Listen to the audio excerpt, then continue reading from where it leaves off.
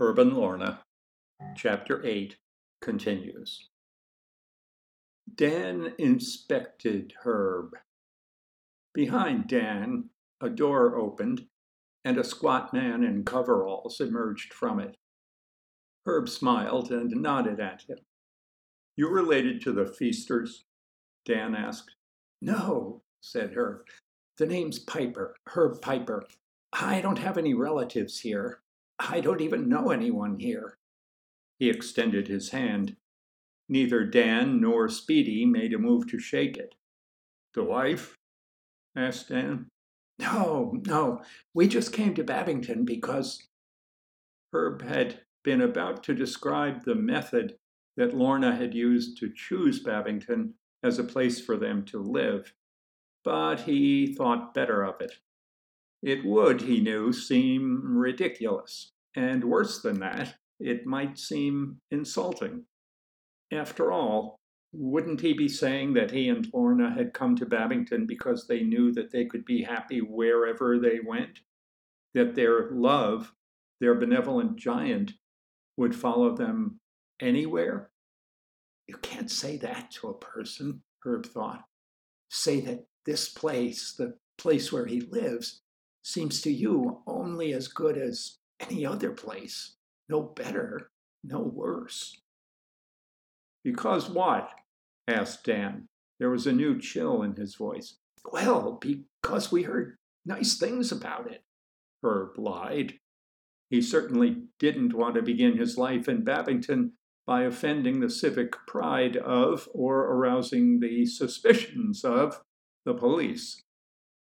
"That is, my wife did," he said, his mind racing. "See, my wife is from Chacallit, upstate, not far from Albany, and when she was a little girl, some people from Babbington were passing through, and—" "That would be the Sutphens, I'll bet," said Speedy, folding his arms across his chest. "The Sutphens," said Herb, eager to establish some link between Lorna and himself and the town. "It probably was. Yes, it probably was. The Sutphens." "Went to Canada," said Speedy. Herb nodded enthusiastically. "Fled to Canada," said Dan. "Probably passed through this place your wife's from. Whatchamacallit?" "Chacallit." "Right. Wilfred and Elizabeth Sutphen. Wilfred was accused of embezzling. Went to trial. Wasn't convicted." "Not guilty," said Herb, nodding again. "Not convicted," said Dan. "Uh-huh," said Herb, who was beginning to wonder how long it would take to drive to West Burke, Vermont. "Nobody ever found the money," said Speedy.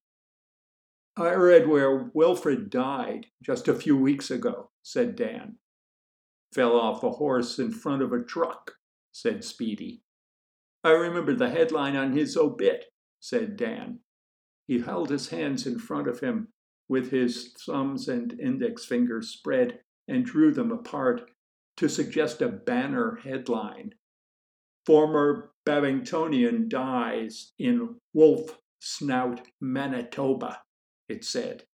And then under that, smaller, it said, "Wilfred Sutphen, 58, alleged embezzler."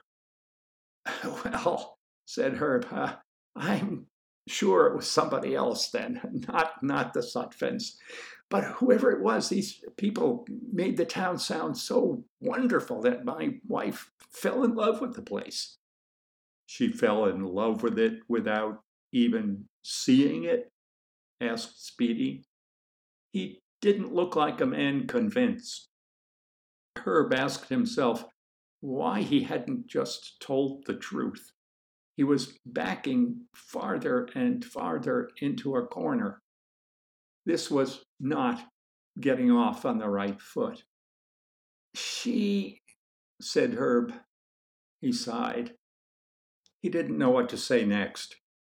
The door opened. Lorna walked in. "Lorna," he said. "Lorna, I was just trying to explain. to Officer and Mr. Speedy how it was that we decided to settle here in Babbington, why it had to be this town and no other. Not as if we just picked out any old town on a map. And they were wondering how it was that you fell in love with the place without ever having seen it. I saw it in my mind's eye, said Lorna, in my imagination. The little seacoast town, the neat houses. She stopped. Dan and Speedy wore looks that said they expected more. The church steeples, offered Herb, the red and yellow leaves on the trees in the fall. Schoolchildren on their way to school, said Lorna. The glowing street lamps, said Herb. Lorna held her hands up as if calling for silence and half closed her eyes.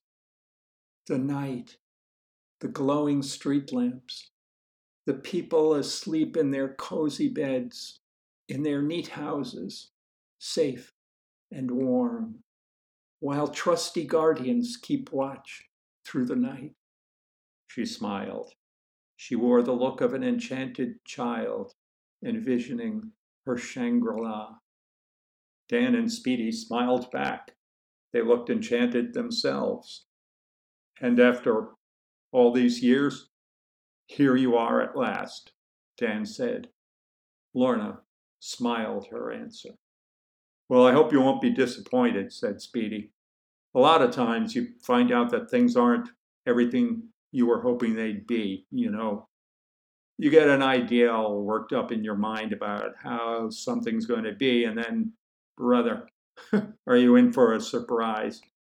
Take right now, for instance. I'll bet you didn't imagine that when you got to Babbington you'd be caught in a rainstorm like this, did you?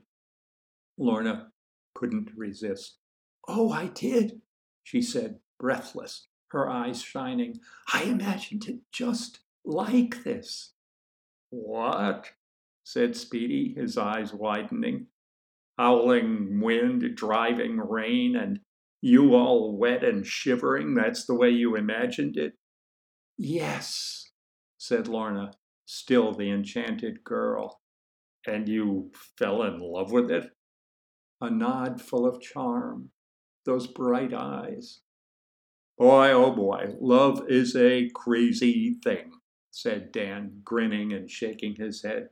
A woman can fall in love with the... He caught himself. Confused, he looked at Lorna. He found no help in her smile. To change the subject, he asked, Where did you imagine you two were going to stay? Lorna closed her eyes. A small hotel, she said. Mm-hmm, said Dan. Yeah, said Speedy. Where salesmen stay sometimes. Yep. With a small dining room. Gosh, brother. Not far from here. That's gotta be the River Sound Hotel, said Dan. His eyes were wide. Couldn't be any place else, said Speedy. That's it, plain as day. Amazing, said Dan. He let his mouth hang open.